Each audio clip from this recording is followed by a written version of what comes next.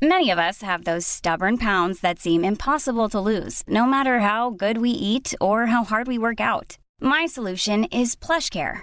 PlushCare is a leading telehealth provider with doctors who are there for you day and night to partner with you in your weight loss journey. They can prescribe FDA-approved weight loss medications like Wegovy and Zepbound for those who qualify. Plus, they accept most insurance plans. To get started, visit plushcare.com/weightloss. That's plushcare.com/weightloss.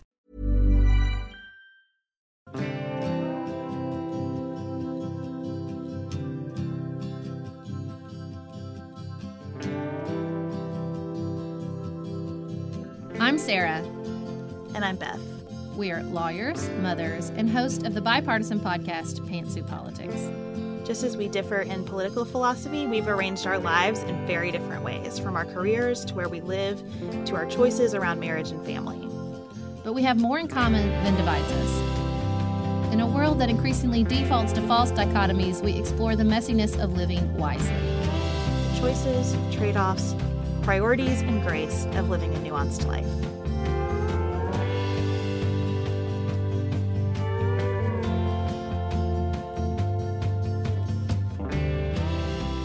Welcome to another episode of The Nuanced Life. We need your help. If you have a quick minute and you can review, rate, or share The Nuanced Life, please, that would be so wonderful. We want more and more people to find the podcast, and ratings and reviews inside the podcast app really help that.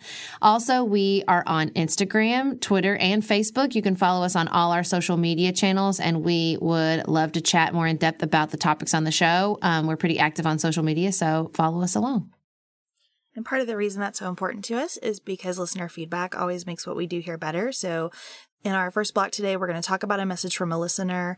And then our main segment, as Sarah has advertised on Pantsuit Politics, is going to be all about sex and bad sex and good sex. And I'm just going to take the moment because we can't pay for the song, and I'm sure it's really expensive, so I'll just sing it. Let's talk about sex, baby. Let's talk about you and me. Oh my God, it's been in my head ever since we decided we're going to talk about that, because that song is an earworm. Also, it's awesome. Salt and Pepper Forever.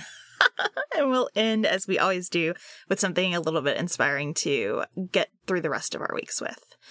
So, we heard from Julia about the fact that we've been talking about Whole30 a lot, which I firmly intended not to do, for many of the reasons that Julia mentions in her message. I think that we are entrenched in a diet culture, as she said, and so that's why I really try not to talk about it, and it has just been a big part of my life, and we have done so. So, here's what she said.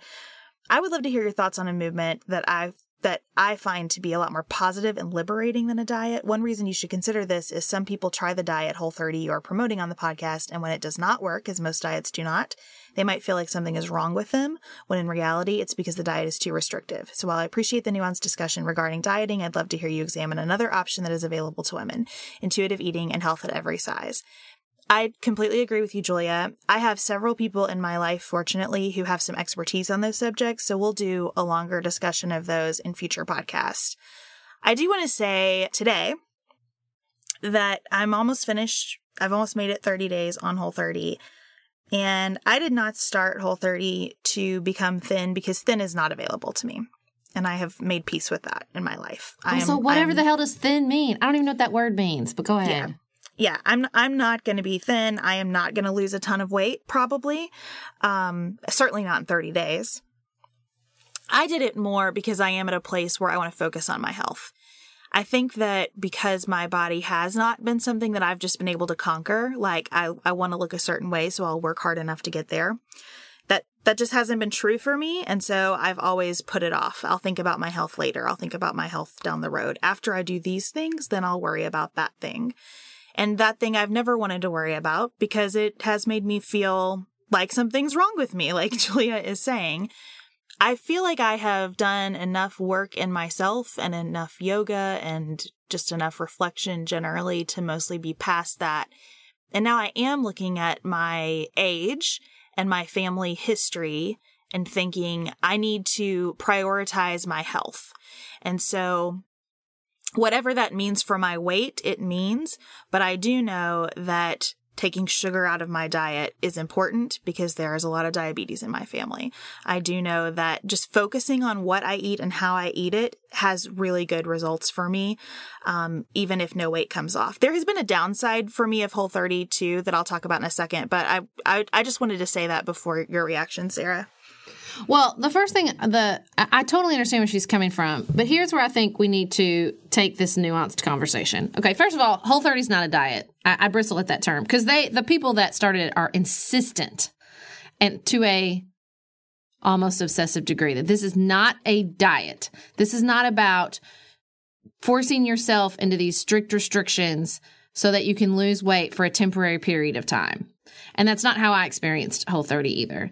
For me, and I think this is sort of how they pitch it, and I think it's true, Whole30 was like an intervention in the Western diet. I needed an intervention. So here's where I think the conversation needs to be pulled apart.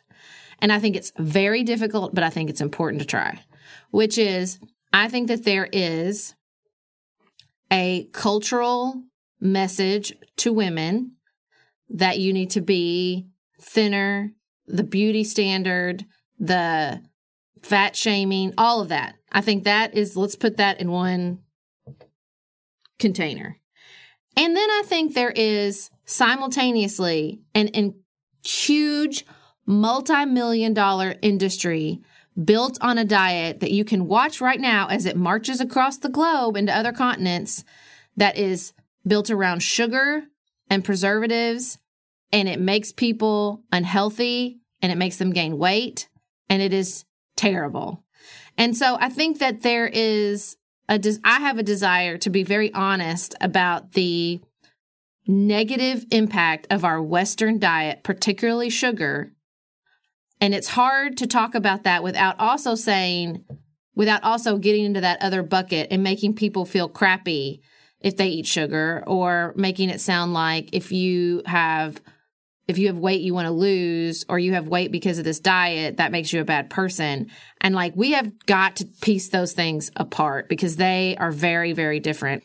First of all, if you eat sugar or you have a weight problem because of sugar, you're not a bad person. You're just freaking living in this world that we've allowed an industry that competes over a finite amount of calories we should consume in a day to win and to hide the science behind sugar. Like, I could go off on a whole thing on sugar. And I eat sugar. I just want to be abundantly clear about that as well. I eat sugar. But, I think that's the difficult part in this conversation. And the other level of nuance I'd like to add that sort of melds those together is there was like the most amazing article in the New York Times, and the woman came on the Daily podcast and talked about it, which is said for some people, and she talked about Oprah, for some people, a diet is not always a bad thing. And they like the relationship with food for them, it's not about shaming. Like, I think diet has become a totally negative word. And for some people, it helps. It's to think about food in that way and to think about some guidelines within what they're eating. It's all Gretchen Rubin, know thyself. And some people need that. And so I think we also need to be careful to not just be like, all diets are bad, raw. Because some people need that too. And I mean, it's very complicated because you have society, you have an industry, you have gender dynamics, and then you have our own personalities and perspectives in this big giant mix, and it's really hard. But I just think that you can talk about like Whole30 and be body positive and be healthy at every size. I mean, Whole30 tells you repeatedly not to dare step on a scale. They don't want you thinking about your weight at all. Like, it's not about losing weight for them at all. Like, they're very insistent on that point. And so I just, I think it's different. I understand the concerns about diets, while at the same time thinking we need to allow space for people who do like to be on a diet. And then I think, like I said, you have this collision course between actual negative things. And I mean, that's the thing, right? The negativity of the Western diet, for me personally, is about an industry that hid the science and manipulated people while at the same time telling those people it's their fault. And that's grade A bullshit, and that's what we really need to talk about as far as healthy eating and health at every size and intuitive eating. This is not your fault. This is not a failure of willpower. This is bullshit. Like, it's not a failure of willpower any more than smoking is a failure of willpower. That you have huge, huge forces at play here. And I think it's just important to be able to sort of piece that apart without people feeling attacked, because that is not what this is about at all. Sorry, I went off for a while there.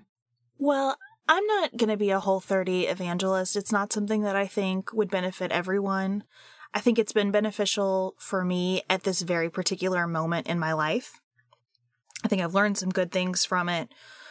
One of the things that I have learned from it that I think goes to your point, Sarah, about how we're all eating in this larger social context. Yes. It's just time is a huge force in all of this. Yep. It's the fact that shopping, planning, preparing, chewing, everything takes more time when you're eating mostly fruits and vegetables and meats. It just does.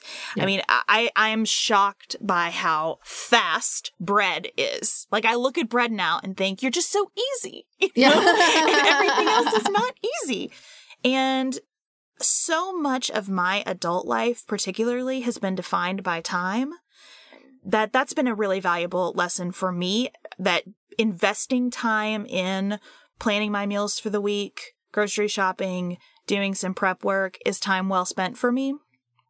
But that's possible because of the parameters of my life right now. That would not always be true for me. Yeah. So I think that's been important. I'll tell you, a negative side effect for me of the Whole30 has been recognizing that food was almost like a medication for me in some ways. We've talked a little bit about how I have fibromyalgia. I was diagnosed in 2007. So I started my journey with fibromyalgia taking Neurontin, which is not an opiate, but it works like one in some ways. That's my very rudimentary understanding. And so everything in my body was dulled a little bit. Nobody really understands fibromyalgia or knows what to do with it. And it's treated in a lot of different ways. And the way for me that people have tried to treat it is like using antidepressants, things like that. When that wasn't helpful, it became about dulling my nervous system so that I didn't feel everything that I was feeling in my body, right? Because fibromyalgia creates a sense of pain without any underlying reason for that pain, which becomes such a mind game because you usually think of pain as your body trying to tell you something. And what does pain mean when it's not your body trying to tell you something? And so the answer from the medical profession has been, well, let's just try to not have you experience that pain. And those drugs and that type of treatment is critical for some people to enable them to live functional lives. So please don't take anything I'm about to say as a criticism of people who take that treatment course, because some people absolutely do not have another alternative. When I started thinking about getting pregnant, I knew that I would have to come off of those drugs. And so I started, and the truth was I was kind of excited to come off of them because I hated the way that I felt when I was taking them. More specifically and accurately, I hated the way I didn't feel when I was taking them, because not only did I not feel as much pain, I also didn't feel as much like joy or presence or anything. I just felt dulled in general. And so I started working with a massage therapist. I started doing yoga. I started doing all kinds of things to try to help me with pain management while I wouldn't be able to take pain management drugs. And I have never taken a pain management drug since. That's been important to me, and I've stayed consistent with my routine, and I have some good times and some bad times. I've had some bad times here on Whole30, and I'm realizing that caffeine and sugar have been standing in for me in a lot of ways, and that I have dulled some of my sensation. Now, the bonus side of that is I have felt good in some ways that I've not felt good. I'll sit down to eat a meal and I'll feel this like rush of something is entering my body, and it's terrific in a way that I never had before. But I am experiencing more pain than I have in a long time. And so there are lots of things to consider. I don't think that this is 100% positive for me, but it has been very instructive. And there are lots of aspects of it that I plan to keep in my life after these 30 days. But again, if I don't lose a pound because of any of that, that's okay with me. This right now for me is really about treating my body with more respect than I have. I have been avoiding it for a long time, and I'm ready to stop the avoidance. Yeah, and I mean, I think that is the power of Whole30 in a lot of ways, is because you can't, like you said, like it just takes time to eat like that. You just can't avoid it. It's not something you can sort of default through. And I think one of the most important things when you're talking about Whole30 is like the Gretchen Rubin thing, whether you're a moderator or an abstainer. If you're an abstainer, you're going to love it. If you're a moderator like me, you're not going to like it. Like, I talk very passionately about the Whole30, and I think it was a positive thing for me. I was so pissed by the end. I literally, the very last night, I made chocolate chip cookies because I was like, this is bullshit. I want to eat what I want to eat, because I'm like a rebel, and the rules started to seem arbitrary after a certain point. And so I just was so angry by the end of it, even though I think it was a positive experience. Mainly because the biggest thing for me is I just fell in love with eggs. I feel about eggs like I feel about Oprah. Like, I just think they are the best humanity has to offer. I love them. I eat them every morning for breakfast now. It changed the way I eat breakfast forever, and it was hugely impactful and positive for me. I just love a hard-boiled egg. I just think it's the perfect food. And so that changed forever, and I think I learned a lot of just about my own diet. It's just, I like tracking. I like challenges, like the no shopping challenge. And so anything I think where, for me, my personality, anything where I can like challenge myself and take a hard look at like, okay, wait, is this working for me, or am I just defaulting? I just like that. I like that experience, and I think it's really positive. And I think our diets, because there's so many of these huge factors playing on us. And I think, I'm just going to be honest. I think that there are, in sort of every kind of food camp, whether you're a eat whatever you want, or you're a CrossFitter, or I think there is a way, even sort of in defense of, like, sort of as a reaction to beauty culture, you can still default to sort of unhealthy behavior. Because I just think in reaction to beauty culture, if you're like, forget this, I'm not going to respond to any of these cultural messages about beauty, I think that's great. I just think you have to understand that opting out of that beauty culture doesn't automatically opt you out of our food culture, which is also really unhealthy. I guess that's those two things. I just think you have to be super eyes wide open about how they interact with each other, and opting out of one doesn't automatically opt you out of the other. And so, I just think there's so much room for us as a culture to push back against this just super crap. And I think it's gotten better, but like super crappy food culture that we live in. And, like I said, I think you can just look back. You don't even have to look back. Look around right now. Like, India has a huge obesity problem. Because why? Because this Western diet marched into Indian culture. And you see it in South America, and you see it in all these countries and in continents. And it's so disturbing to me. And so I just think that was my biggest benefit of Whole30, is it really helped me just step out and be like, hold up, I still eat Kit Kats. I'm not mad at Kit Kats, but like, I just think it's a really good, for me, the way my personality and brain works, to sort of take a moment and be like, not because it's a diet, because I was doing it to lose weight, just to be like, wait, hold on, how am I actually eating? Well, I think the thing about food culture is that it's rarely about food. It is about time. It's about money. Yep. It's about community. A lot of, think about what Weight Watchers is. Yeah. Especially in its heyday, Weight Watchers was very much about community. Community, yep. More than anything else. Connection. I agree with you about eggs. But I also remember a time in my life when everyone said, oh, you can't eat eggs. There's so much cholesterol in eggs. I know. So it's really not about the food as much as it is about your relationship with your own body, your relationship with other people.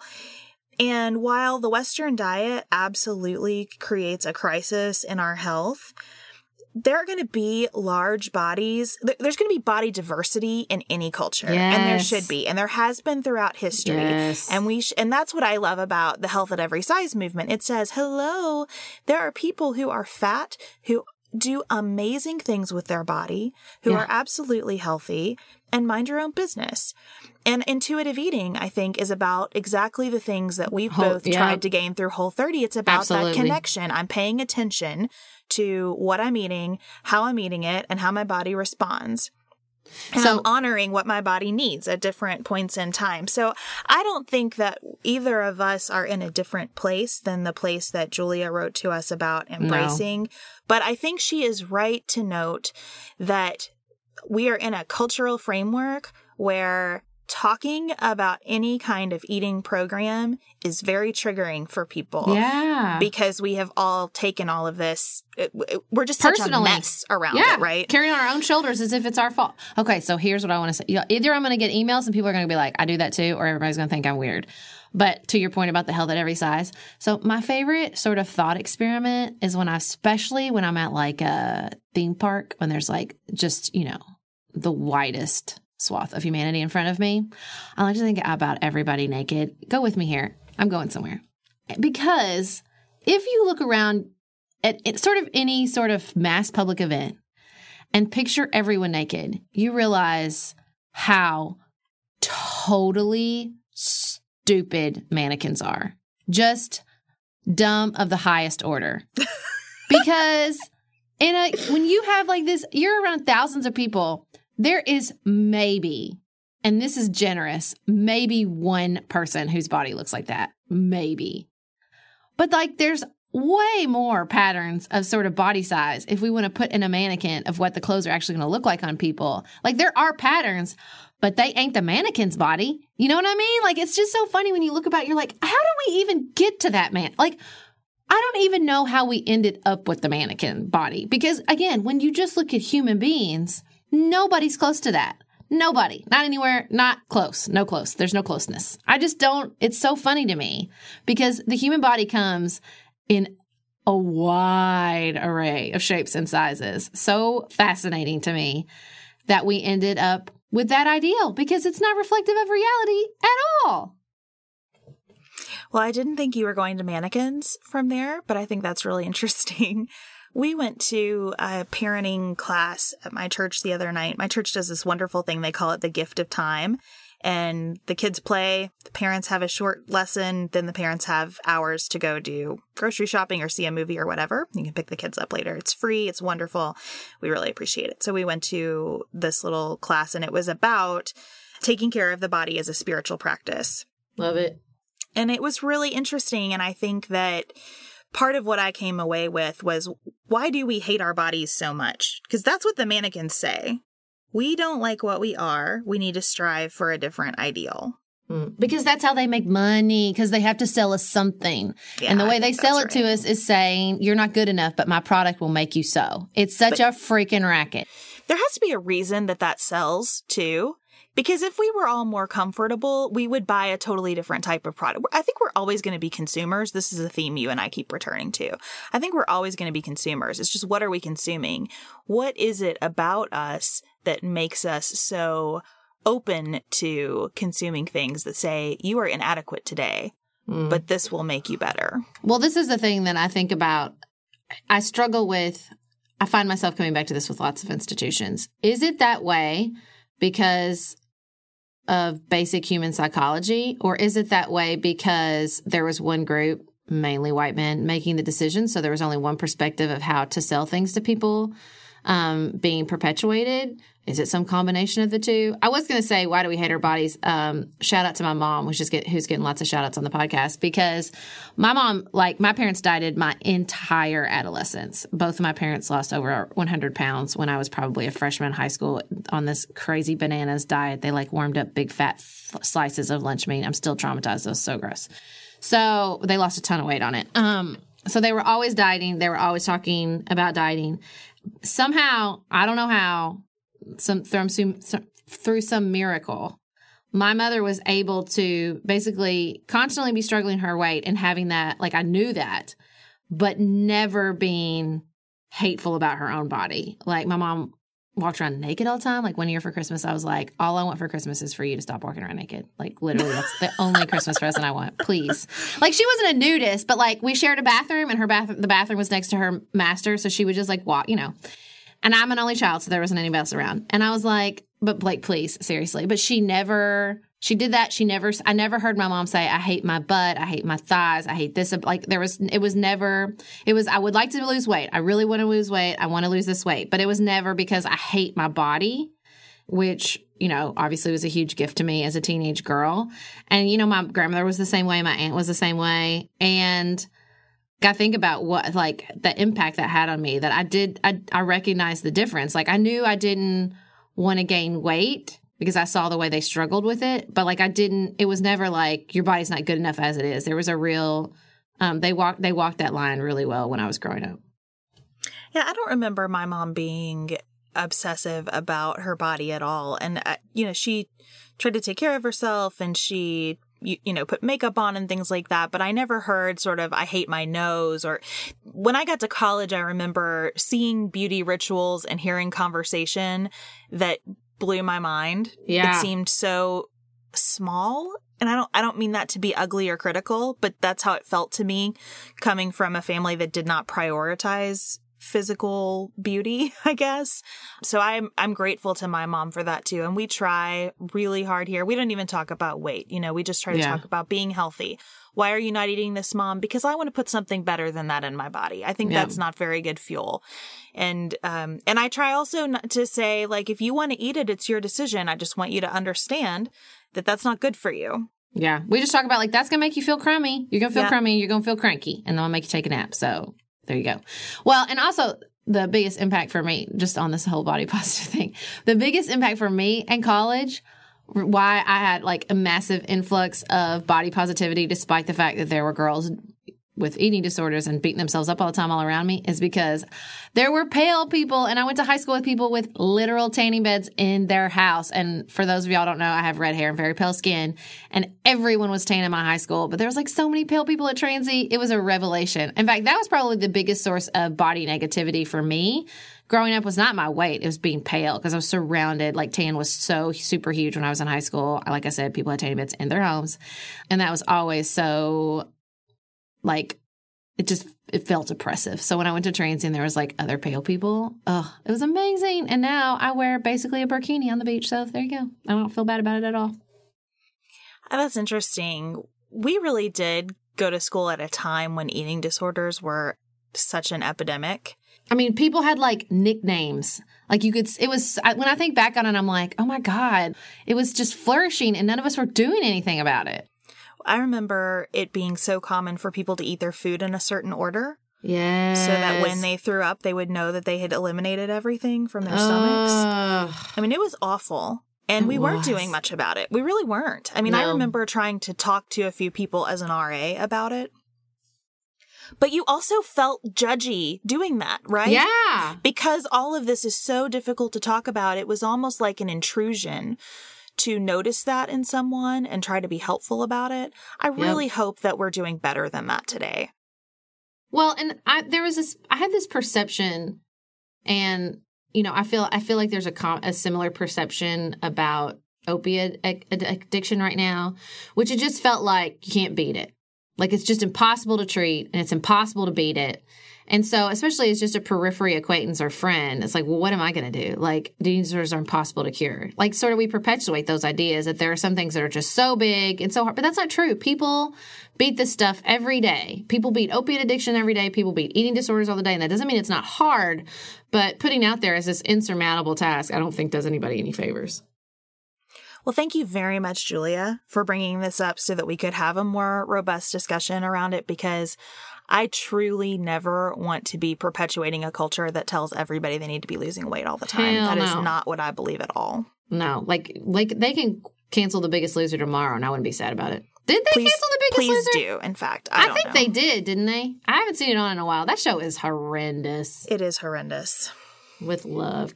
So we're going to talk about sex next. Woohoo! I'm psyched. Do you want me to sing the song again? I won't sing the song again. I kind of want to, but I won't.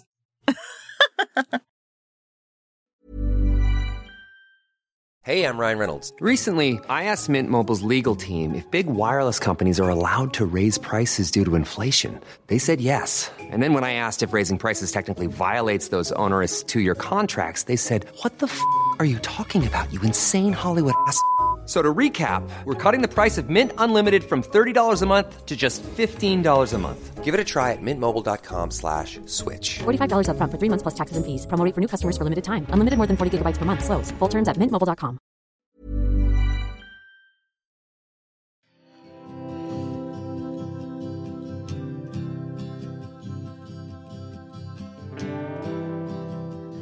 All right.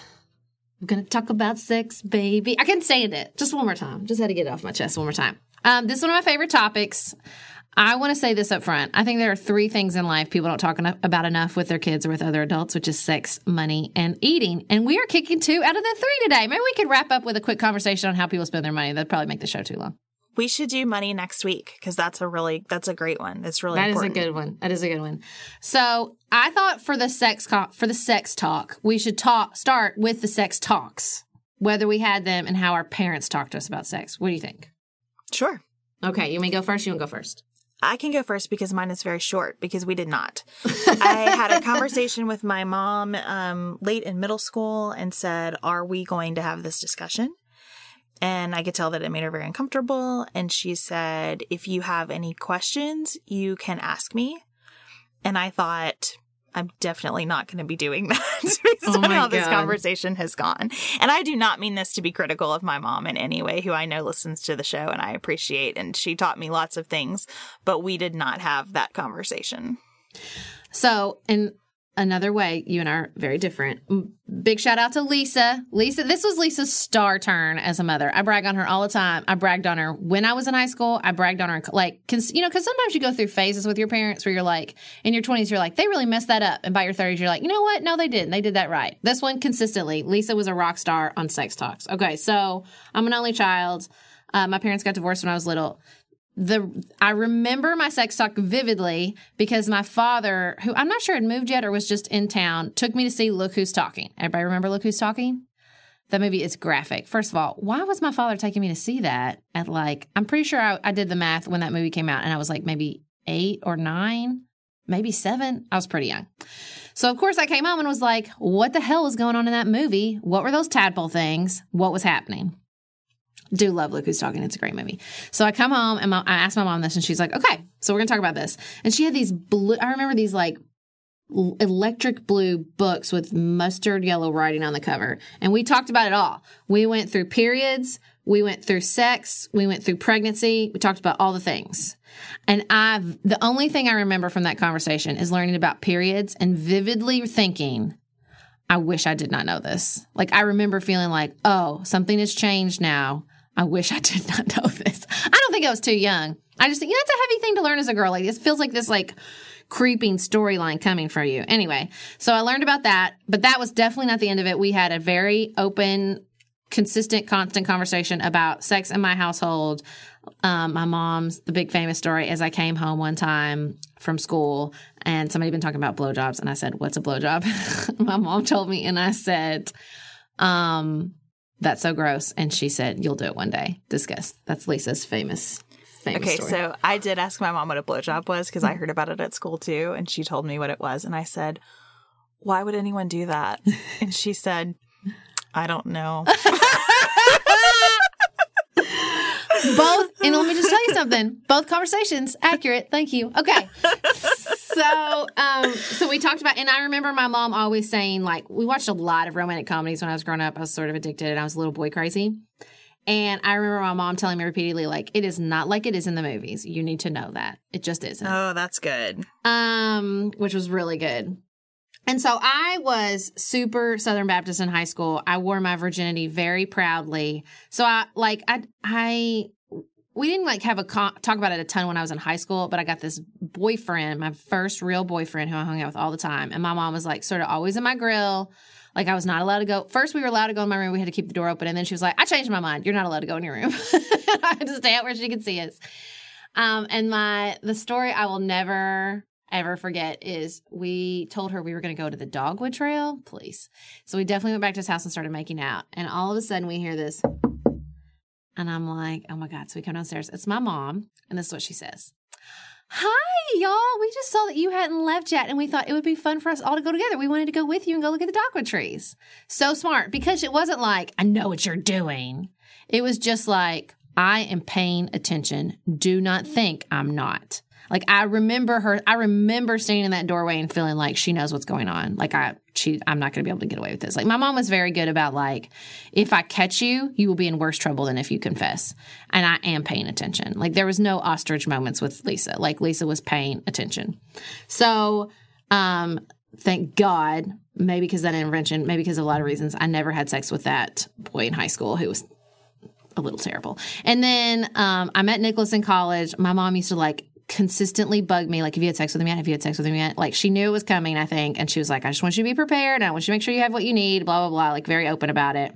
Definitely told her, like, the next day that we'd had sex. And so just a very open conversation, super cool, like, not mom friend. It really wasn't like that. It wasn't like Mean Girls. Like, she was not, like, encouraging me. She was always just like, I'm your mom. I need to know what's happening. I am paying attention. Don't think you're going to get away with anything. And if you are doing something that I think is fine and safe, like, let's just make sure you're doing it safely. Like, it was she really walked that line very, very well. And then I've been in that loving relationship since I was 19 years old. So that's definitely going to color my perspective on the rest of it. Well, I did not talk openly with my parents about anything. And I always felt a sense of trust from them. I always felt like in high school, I wasn't interested and they knew it. I had boyfriends. Lucky them. Let's all say a quick prayer that we're like that. Please don't let my kids be interested in sex in high school. Amen. Okay, good. I mean, I had boyfriends and we were, I didn't have sex with them, but I did a lot of other things with them and it was fine, but it was never my focus. Yeah. And I just always felt this sense, and I don't know where I got this, probably from some combination of church and the people around me without explicitly talking about sex. I got the sense that basically when you're ready to do that, you're taking on a huge responsibility. Yeah. And I wasn't interested in that responsibility. And I really wasn't interested in that responsibility until mid-20s. I just kind of knew that I had plenty going on in my life. I was busy. I was, marginally interested in relationships. I pretty much always had a boyfriend, but it just wasn't a focus for me. And I don't know why that is. I think about that all the time. How could I replicate that lack of interest in myself while still maybe discussing this more openly than it was discussed with me? Because my kids are in a different environment altogether than I was growing up. That's so funny. Again, exact opposite. I was obsessed. I thought about boys. I wanted to be in love so badly. Like, I mean, the first line of my wedding vow literally was, I've always been boy crazy. Like, I was obsessed with boys. I was obsessed with kissing and making out and doing all that. I mean, I didn't want to have sex. I knew that because I was in a Southern Baptist church that told you that was for marriage. End of story. You were a bad person if you had sex before marriage. Let's not dress it up and like dress up the message they sent any more than it needs to be. That's what they said. You're a bad person if you have sex before marriage. And so that's a sin. So that kept me out of that section. But I was definitely like pushing the lines and definitely just totally and completely obsessed with it. But I guess it was because, and maybe my mom sensed this. It wasn't out of a sense of desperation or need. It was just like I wanted to acquire it. Like I just wanted to be in that. I wanted to be a grown up with a boyfriend. I wanted to be like the girls. I was watching romantic comedies. That's my first advice to you. Do not let your daughters ever watch romantic comedies. They are Satan. That's how I feel about it. I think that's probably true. For me, I wasn't sure for the longest time if I wanted to get married.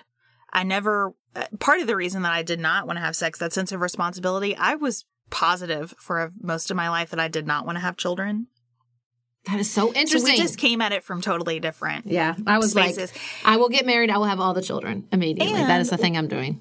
While I was in the Southern Baptist Church as well, my church was led for my formative years by a pastor who had been Catholic and left the Catholic Church because he thought it was too dogmatic. So we had this very weird mix of things. Like we did some Advent things, even though that wasn't part of the Southern Baptist tradition.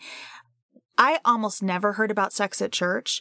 The only thing I ever heard about abortion at church was that it's our responsibility as Christians to be good to people who've gone through a trauma like that. Oh, wow. So I was just in a really different version of Southern Baptist than mostly exists. We did hear a lot about alcohol, right? You weren't supposed to drink. But that's funny. As an adult, I understand that pretty much most of the people I went to church with do drink. They just didn't talk about it openly. We didn't do it at church. So it's just an interesting mix of things. Did you sign a True Love Waits card? Yeah, I did. I totally did it, and I still have it. I'm going to post it on Instagram. But you know what? That was not with my church. It was the religious organization at my high school that did Oh, that. Lord. Yeah, we signed it. And one time I went to a pro-choice march, and a girl was burning hers on the mall, and it was amazing. I wish I'd had You mine. still have your True Love Waits card? Definitely still have it. I will get it out and take a pic so everybody can see it. Yeah, definitely still have my True Love Waits card. So then I'm in this loving relationship. And so then I think that's a totally different exploration of sex inside. So I've been married for almost 15 years. Spoiler alert, we had sex before we got married. So we've been having sex a long time.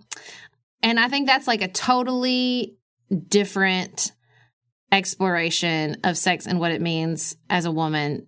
In some ways, it's like a safer space to think about it and work on it. But in some ways, I feel like the stakes are so high. There's some exploration I could have done like through casual sex as well. Is that a weird thing to say? I think about that too. So Chad is the first person and only person that I have slept with. We started having sex when I was 24, very, very early in our relationship, which is such a weird thing, right? To have gone your whole life with this True Love Waits mentality and then being like, well, They'll be like, you'll work. I met you a couple days ago. No, I'm not saying it's a couple days. I just think that's funny. You seem great. What it was for me, honestly, is that I knew that I was ready for that. I don't know what it was. It was just like a day in my life when I thought, nope, I'm here for that. And I don't know if this is going to be anything or not, but either way, this is the thing I'm going to do.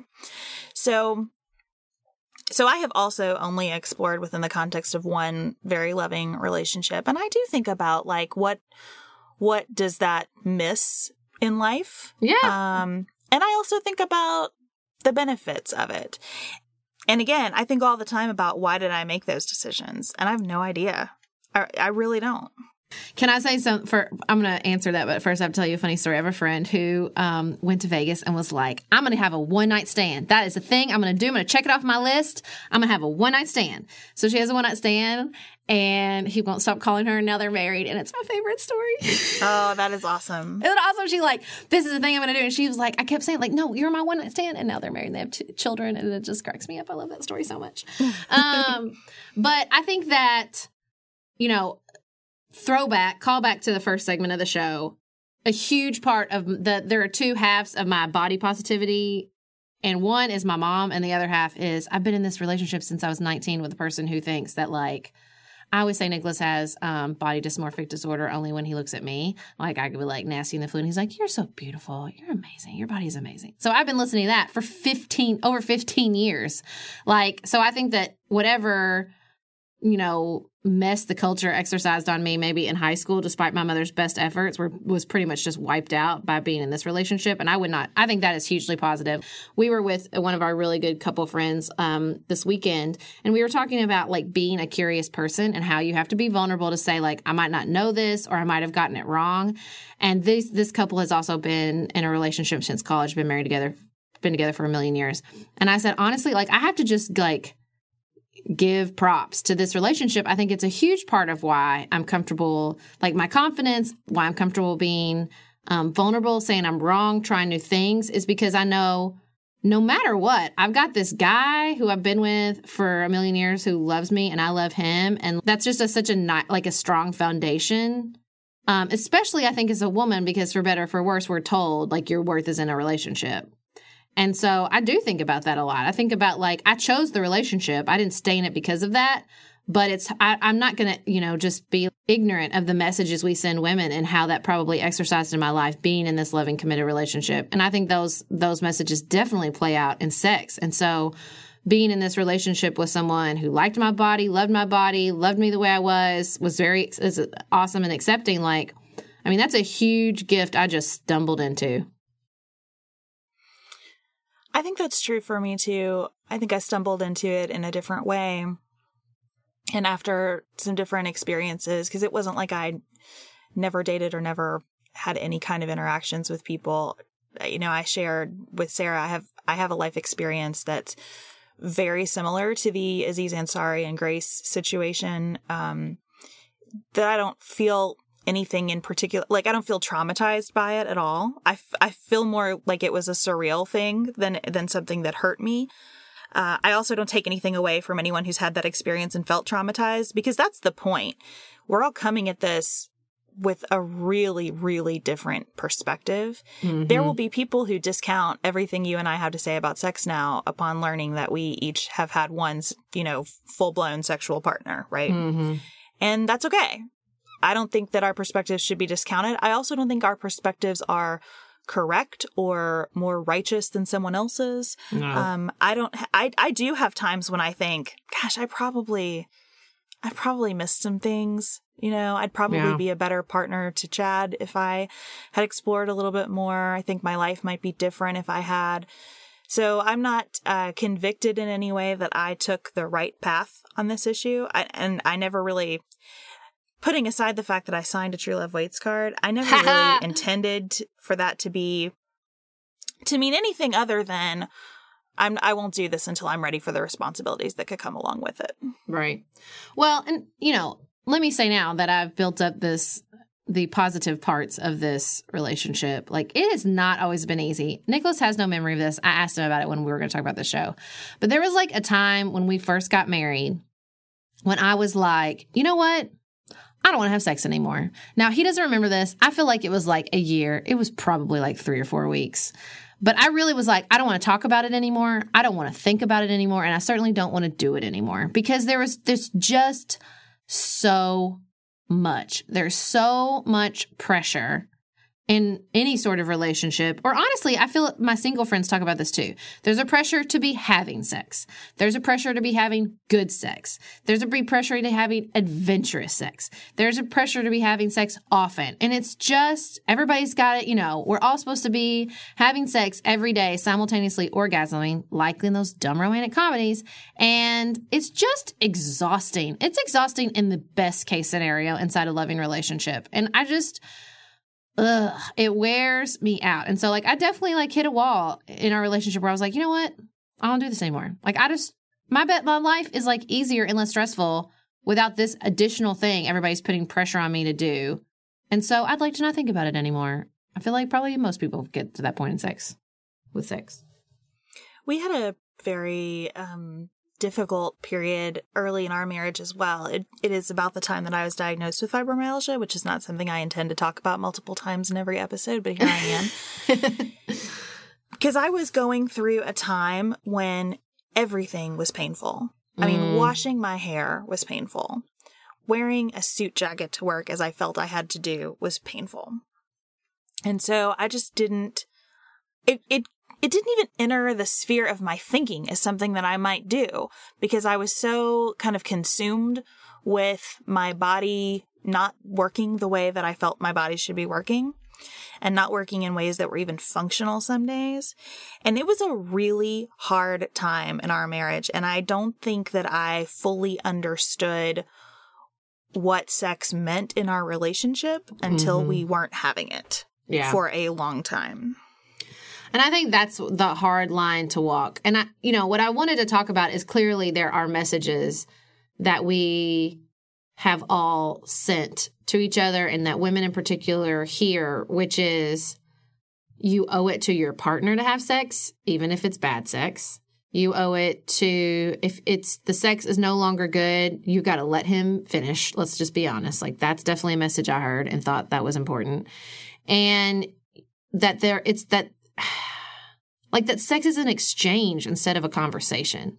I felt like that's what the messages we are clearly still receiving, and something that the Aziz Ansari story really touched a sore spot with regards to this entire thing. That this is not a conversation that is happening between two people, but this is a transaction. And I think that women... The reason that so many women reacted strongly to that story, including myself, is because we've all had moments where we felt like, and I thought the Ashley Ford exchange was even better about her friend who was like, well, you just lay there, you just go someplace else and you just lay there and get it over with because you love him. I mean, this is not like somebody tackled you from behind the bushes. This is something I think that women, the messages we get, which is you just, it's just something you suffer through. I mean, think about how many pages and pages the jokes and stupid television shows could fill about women not wanting sex, men trying to get sex from women. And I'm talking about, like, you could fill books with just married people in pop culture that make these jokes, that have this exchange, that, but this is just something you have to, like, get out of your wife, and this is just something the wife has to suffer through. I mean, it is so disturbing when you really sort of, it's like the fish in the water. We tell the story a lot, which is the two fish are swimming along, and the older fish says, "Hey boys, how's the water?" And they say, "What's water?" Like, I think the Aziz Ansari story gave everybody a moment where they looked around and thought, "Oh my God, the water." I loved this article that our listener Megan shared from Lori Penny called "We're Not Done Here," and she was writing about the Aziz Ansari Grace situation. And she wrote this: sex is many things, but it is rarely simple. Contrary to the popular narrative that opponents of the Me Too movement have propagated, most women don't like to think of themselves as victims. Most of us would prefer the version of the story where we were in control the whole time, where the hurt and disappointment were our fault, because that way it's easier to own the horrible things that have happened to us and make sense of the way they make us feel about our own bodies and about sex in general. It's easier to smile and repeat the lines that are required of us every time we stand up and demand that women be treated with the bare minimum of human decency. We don't hate men. No, we don't hate sex. We're not like those angry, prudish feminists of the frightening fictional past with their burning bras and man-skull necklaces, ready to castrate any passing politician who accidentally brushes the wrong knee. We are not fainting Victorian maidens. We don't hate sex. We love sex and we love men, okay? All of us love sex and all of us love men. All men, no matter how badly they behave, because that's what it means to be a good woman. It means loving what you're told to love, no matter how much it hurts you. Love is a huge, strange word, a word that stretches to contain all the silence, pain, and longing that crowd around the corners of your bed. To speak personally, yes, I love sex, but sometimes I also get angry at it, and sometimes wish it did not have to hurt so much. That spoke to me. Oh man, I'm crying right now. I got tears. That is so intense and so true.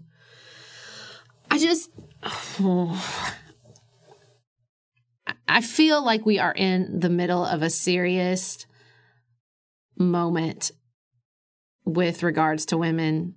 Obviously, I'm sort of simplifying this greatly, but I do feel like, and as a woman who has proudly claimed feminism and, you know, openly challenged the patriarchy and misogyny, it feels so great to have this conversation more openly, because I feel like in so many ways as a feminist, I've been shouting into the dark for the past 20 years as I grew older with regards to sex, with regards to beauty, with regards to diet, with regards to all these things. I felt like I would get around a group of women and be like, this is bullshit. And they'd all go, oh no, it's not that bad. What are you talking about? What are you complaining about? And for the first time in a long time, I feel like there's a national conversation where women are going, no, this is bullshit. This is not, we're not going to do this anymore. And it's so amazing and it's so empowering. And I think, you know, sex is in many ways, the final frontier, because it is the most intimate interactions between men and women. And there's so much at play. And, you know, standing up and saying, no, I don't want to go out of my body, and I don't want to be begrudging in this most intimate act that can be wonderful and can be, you know, spiritually and physically and emotionally and psychologically fulfilling, is just so intense and I think really great. I also want to say, I think a really important component of this, as we are both mothers, is the way my sex life and the way I thought about sex changed after I had kids. Mainly because, you know, my physical threshold of just being touched is not super high. Like, it's pretty low. And so when I had kids, it really affected like the way I thought about sex, because, and whether or not I wanted to have sex, because not just because I was tired, but because like I have people touching me. I don't really want to be touched anymore because I have a low touching threshold. I have friends whose kids can just hang on them and they are oblivious. And just watching the kid hang on them drives me crazy. And there's we're big Esther Perel fans. In fact, this is how I got Beth hooked on this podcast, because my friend Laura sent me a really amazing one in which it was a lesbian couple, which I think is super. I think there's so much to be learned about sex from especially as straight people, by talking to our friends in the LGBT community, because when you take out the gender dynamics, you can really examine it from a new angle. And this was a couple where one of the women was a primary breadwinner, one of the women was a stay-at-home mom. And like hearing them talk about it that way in that totally new framework was so helpful and illustrative. Like she says, like, to the stay-at-home mom, like, the person that's been gone, the primary breadwinner, wants to connect with you, but what you really want to do is connect with yourself. And I thought that was like so helpful, so informative. I mean, that I thought was such a great way to think about it. And I think that's totally true in sex. And I think particularly with women are not given permission in sex to connect with themselves and to figure out on their own what makes them feel good. You know, masturbation in women is like a totally different universe. People don't want to talk about. I've had conversations with girlfriends when you bring that up and they look at you like you've grown a third head, because women don't think that's a thing women do or should do or it's okay to do.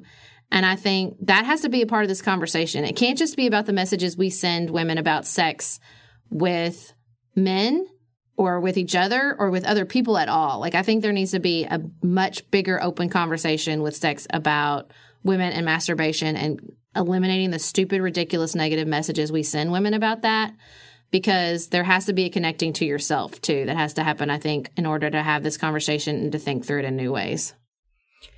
The most illuminating thing that I've heard Esther Perel say, and that's a big award, because she has said so many things that have really opened my mind up. But the most illuminating thing she has said for me is that sex is not a thing you do, it's a place you go. I love that. So good.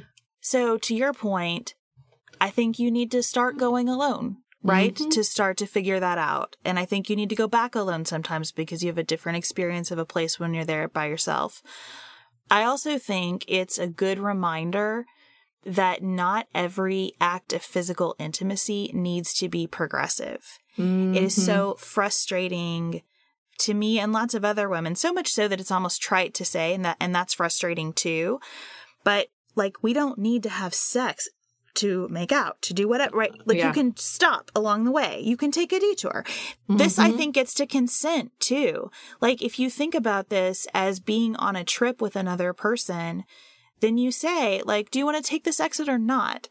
Do you need to stop and have a bathroom break? Do you need to, whatever? Like, there are like lots of different analogies that I think are really helpful when you start to think about this as going somewhere with someone instead of a transaction.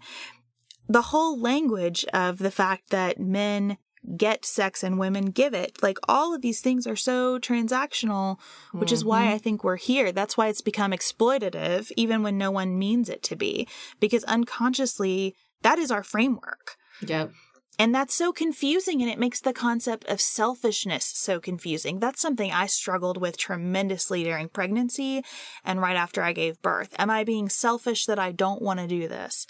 You know, when I was breastfeeding, I would think to myself, am I being selfish that I don't want to have sex right now? And then I'm like, Beth, you are like using your body to keep a human alive. Yep. I'm not sure what's less selfish than that, but it's still like operating in the background. Even without direct pressure from Chad, it was operating in the background, right? Am I being selfish about this? And then I think that we have this whole conversation about orgasm that brings up things about selfishness that just entirely misses the point of the experience, at least from a woman's perspective. Here's what I'd like to say to you and every other woman. As an only child, I have a different relationship with selfishness. Here's what I'd just like to tell everyone. If you are thinking about how this decision plays out for another person, if you are worrying about another person and your decision, for me, that is by definition not selfish. Selfish is when you only think about yourself. So if you're sweating other people, you're not being selfish. You're just making a choice that other people might not like. You maybe just are setting boundaries. And I would like to encourage everyone to do that. Like, I have to think about being selfish because I'm an only child. So sometimes I literally just don't think about other people. That is me being selfish. I can own that. But like, man, if you're sweating how it plays out for other people, that's not being selfish. You're literally worried about somebody else. You can't worry about somebody else and be selfish at the same time.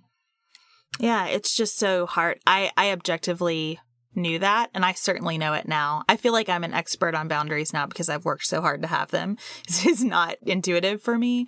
But when I think about just the fact that I have always been a hardwired people pleaser. That's the other thing, right? Sex is not like this hallway that's disconnected from the rest of your house. Mm-hmm. It is 100% about who you are, what's going on in your relationship, what's going on inside your head, what's going on inside the other person's head. It's often a way, I think, for those two things to meet when they don't otherwise. I mean, it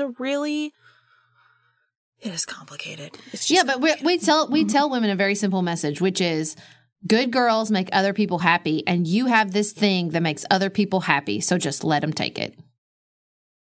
Yeah, that's right. You know, that's what we tell. That's the message you get is like, you have this thing that's so easy, right? It's just right there. Just let somebody have it. Like that's what makes them happy. You want them to be happy. So there you go. That's how you end up with women saying, oh, well, I just thought that's what you just lay there. Like you just lay there and go to your quiet place and get it over with. Like that whole get it over with struggle. Well, we give that message or the other extreme, right? Which is it should be 100% about you, and you should do all the things all the time with all the people.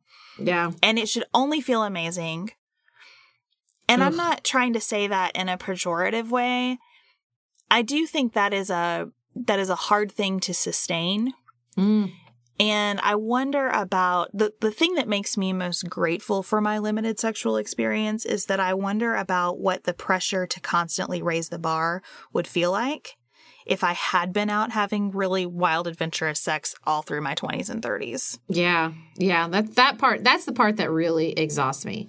And also, I just think that why we are talking about how complicated it is, I don't think there is anywhere near the amount of discussion, particularly for women, about the role that hormones play in our lives, including in the conversation we had at the top of the show with how we eat and how we feel about eating and when we eat.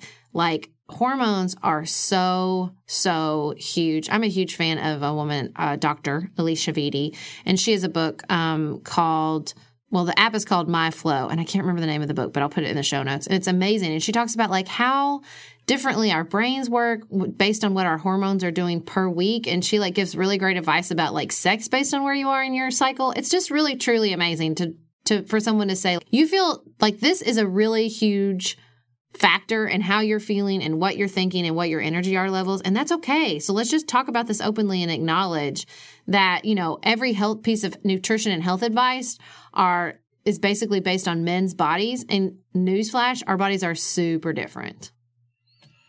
And we don't talk about that either. Nope. Right? I mean, I will say I don't, within my marriage, talk enough about how all of that's affecting me. Mm-hmm. Well, Because Alicia Vitti's Apple sent an email to your husband. My husband gets the emails and he'll be like, heads up, this is what's going on this week. Which I think is helpful. And actually, Chad signed up for those too. But I want to be able to say it myself. Yeah. You know, and I want to be able to have the language to do that. And to also be able to say it without being apologetic, but being open. To me, I think that would foster a different level of connection. And it's an ongoing thing. Like, I have to remind myself I still will get in the space where I'm like, wait, everything is wrong. Every single thing in my life is wrong and bad, and I need to change it all. And I'm like, hold up, wait a second.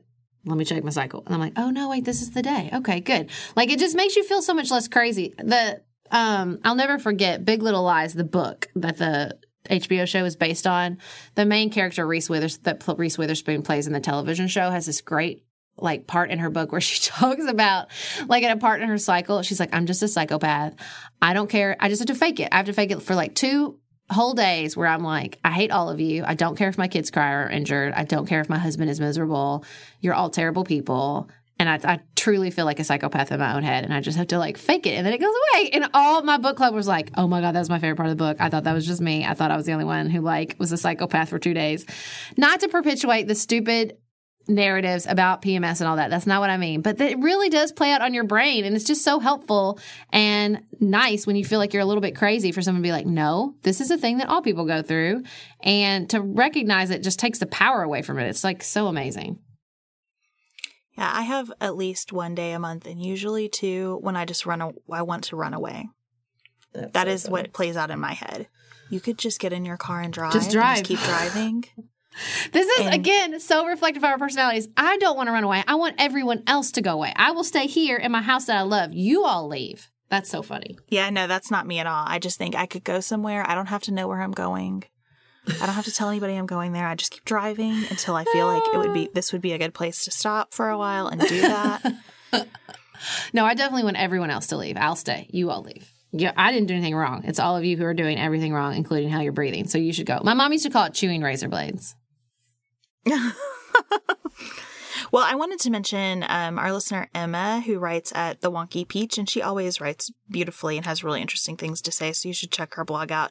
Wrote this really nice piece about the Aziz Ansari and Grace interaction, in which she talked about how she kind of grew up watching Dawson's Creek, and that was her picture of sex, like this super connected, intimate, staring into each other's eyes sort of moment.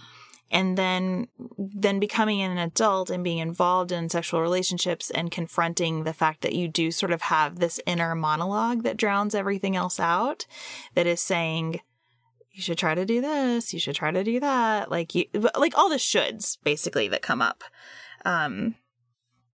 whenever you're in a sexual relationship. And I thought that was really well said and something that hit home with me also. Well, I think this has been a great conversation. We're just scratching the surface here. This has been great because we have like 6 additional show topics from this one conversation. Yeah, and I will say that I'm kind of exhausted from the vulnerability of this conversation. But I mean, I think that's part of the point, right? Like, if we can't start to just discuss these things openly and honestly, what is Me Too about otherwise? Mm-hmm. All right, next up, we're going to share something to leave you inspired for the rest of the week. So I found this really great section in Tim Ferriss's new book, The Tribe of Mentors, from Terry Crews. And it reminded me a lot of the conversation we had last week with regards to the You Have What You Need recovery for non-addicts. So I thought I'd share it.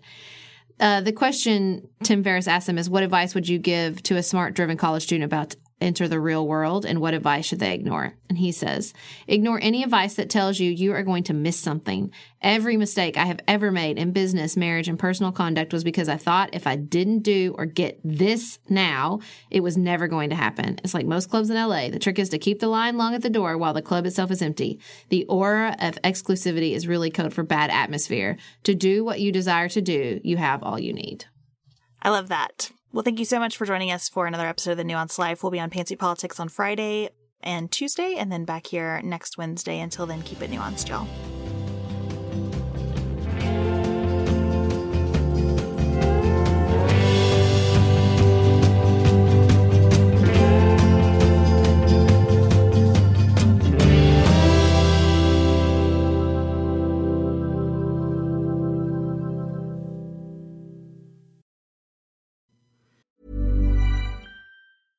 Want flexibility? Take yoga. Want flexibility with your health insurance? Check out United Healthcare Insurance Plans. Underwritten by Golden Rule Insurance Company, they offer flexible, budget-friendly medical, dental, and vision coverage that may be right for you. More at UH1.com.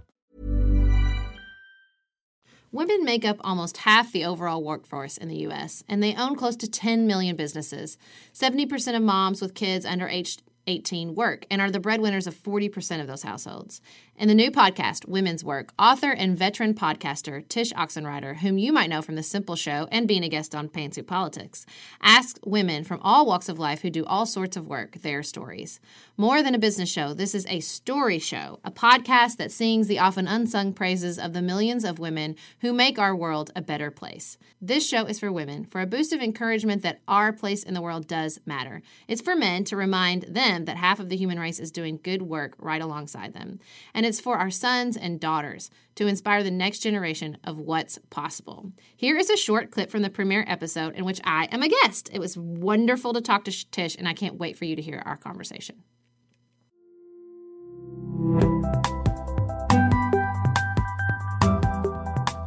And so you're one of 4 city commissioners then, is that what I hear? Yes. And yes. You guys, you say you steer the ship. Does that basically mean you work pretty closely with the mayor in making just everyday decisions about the city?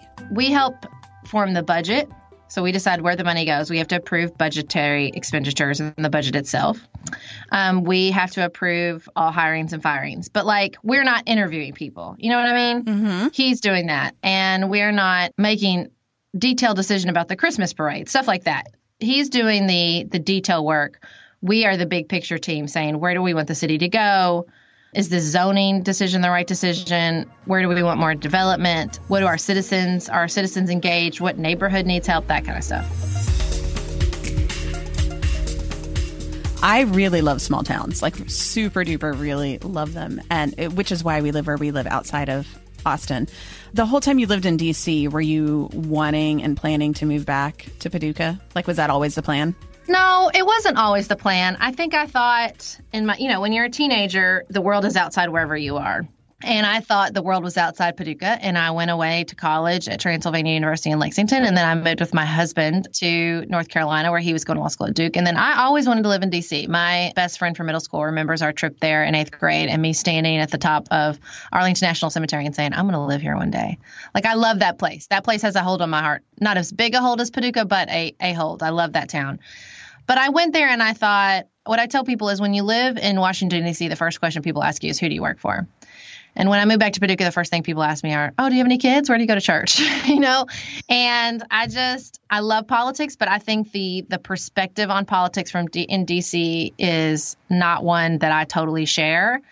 I think that as someone of the Democratic persuasion, I think more Democrats need to move the heck back to whence they came. Because I think the siloing of ourselves into political groups that never disagree with each other is very dangerous and problematic. It's the passion I bring to Fancy Politics, why I sit down with Beth, who's a different political persuasion of me, twice a week. I just think that's really important.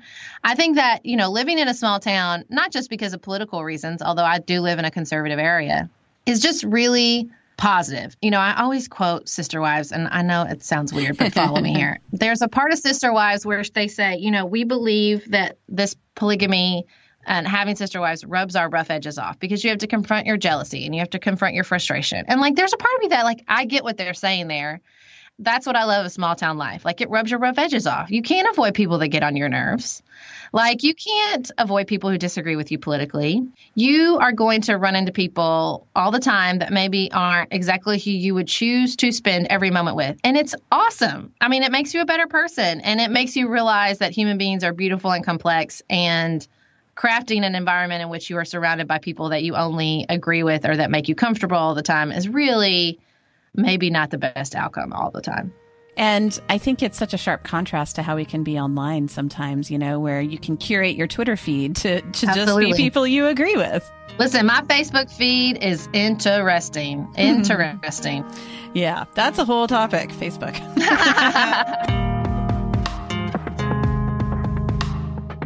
Okay, so I'm really curious, and I'm sure people are wondering as they listen. 2016 brought out a lot of women for the first time interested in politics and running for office. And, you've mentioned this before, and I know I've seen this, where there's some statistic where the number of women running for local government skyrocketed after this last presidential election. Yet it sounds to me like this was not what motivated you. You have always wanted to do this. But was there something about the most recent election that fueled this fire in you?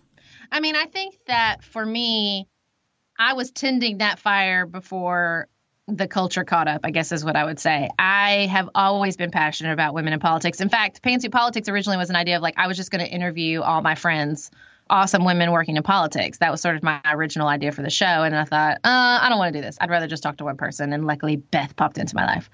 The quote I keep going back to, I was listening to Sister Joan on Oprah's Super Soul Conversation, and she said, look, it's not that men are bad.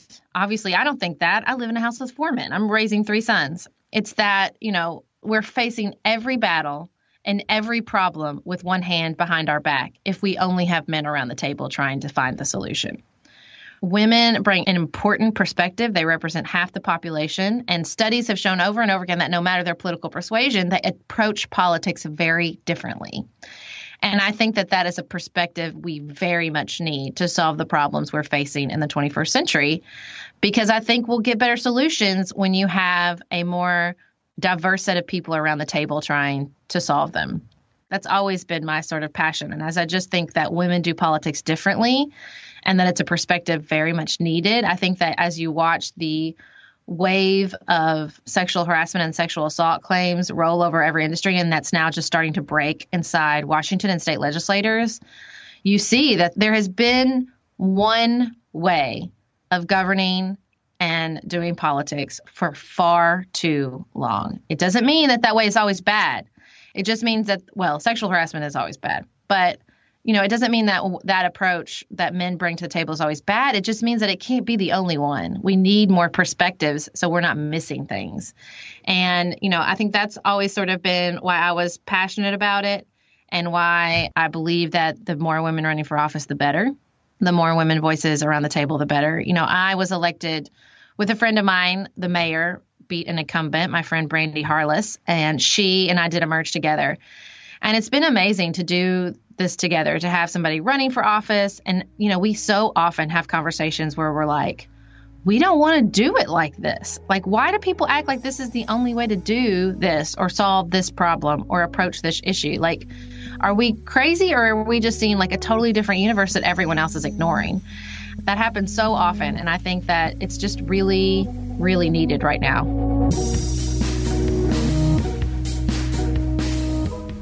So you have 2 podcasts and you're city commissioner. And I would bet a lot of people are wondering, okay, how do you juggle this? Is this a full-time job? What does your day look like? Can you walk me through a little bit of what a typical day in your life might look like with all of these hats you wear? Well, so city commission is part-time in theory. We're paid part-time. Let's put it that way. And we used to, but we no longer have an office at the city hall. So it's not like I go into city hall every day. We have meetings in Tuesday evening about every 2 weeks. We have additional responsibilities as far as events, community outreach, stuff like that. But it sort of ebbs and flows as far as the time commitment to city commission. But it's flexible, right? You know, I pick when I can sit down and respond to the emails for the most part. Pantsuit Politics and the Nuanced Life, since it's been, you know, used to when we started, it was like late Sunday nights and when we could squeeze it in, particularly because Beth was working full time. But since the success of the show has taken off and we have a book deal, we're very excited about. We'll be writing a book for the next year. It's become a much bigger time commitment and more of a full-time job. So now my days really look, you know, very, very different than they did just a year ago. Well, a year ago, I was knocking on doors most of the day. My family and I just moved to a new house where I have this big home office. I used to have a desk in my bedroom, which was sort of stressful because my work was ever present. So now I have this big, nice office. And so usually Monday through Friday, I send my boys off to school. My husband takes them to school. And then at 9 o'clock, I take my 2-year-old to preschool. And I come back to my office and I work 2 days a week. I go into my little recording studio I have in my new house that brings me so much joy. And I record episodes with Beth. And then other days I'm working on the book or working on city commission stuff or just doing the sort of day-to-day management of the podcast and our presence on the internet and social media and all that fun stuff. This is sort of embarrassing to admit, but I mean, I'm 36 years old and I think I've spent probably 36 months of my entire adult life working a 9-to-5 job. It's just never been what I'd done. Even in DC, when I worked for the Hillary Clinton campaign, I had a lot of flexibility and I did advanced work where I would travel. But since I've been back in Paducah, I stayed at home for a while and then I taught sort of part-time at the community college. I had a blog for a long time. Then I did social and still do some social media consulting for businesses around town. So I've just sort of crafted this work-life situation in which it's really, I can't tell you what every day is like because every day, sometimes the city commission requires all of my attention and sometimes my kids require all of my attention and sometimes Pantsuit Politics requires all my attention. And so it's sort of like a day-to-day, sometimes hour-to-hour situation, like what am I paying attention to right now? What is vital but also important? But I wrote once on Megan Francis's blog that, you know, when you have another kid, people say, oh, your heart expands. You know, you find additional love you didn't know you had. And I find that's true of work I really love in my life. I think people look at me and they're like, how are you going to do that? But I find the time because I love it. And it brings me such joy that, you know, it doesn't really feel like work. I have to remind myself like, oh yeah, this is my job.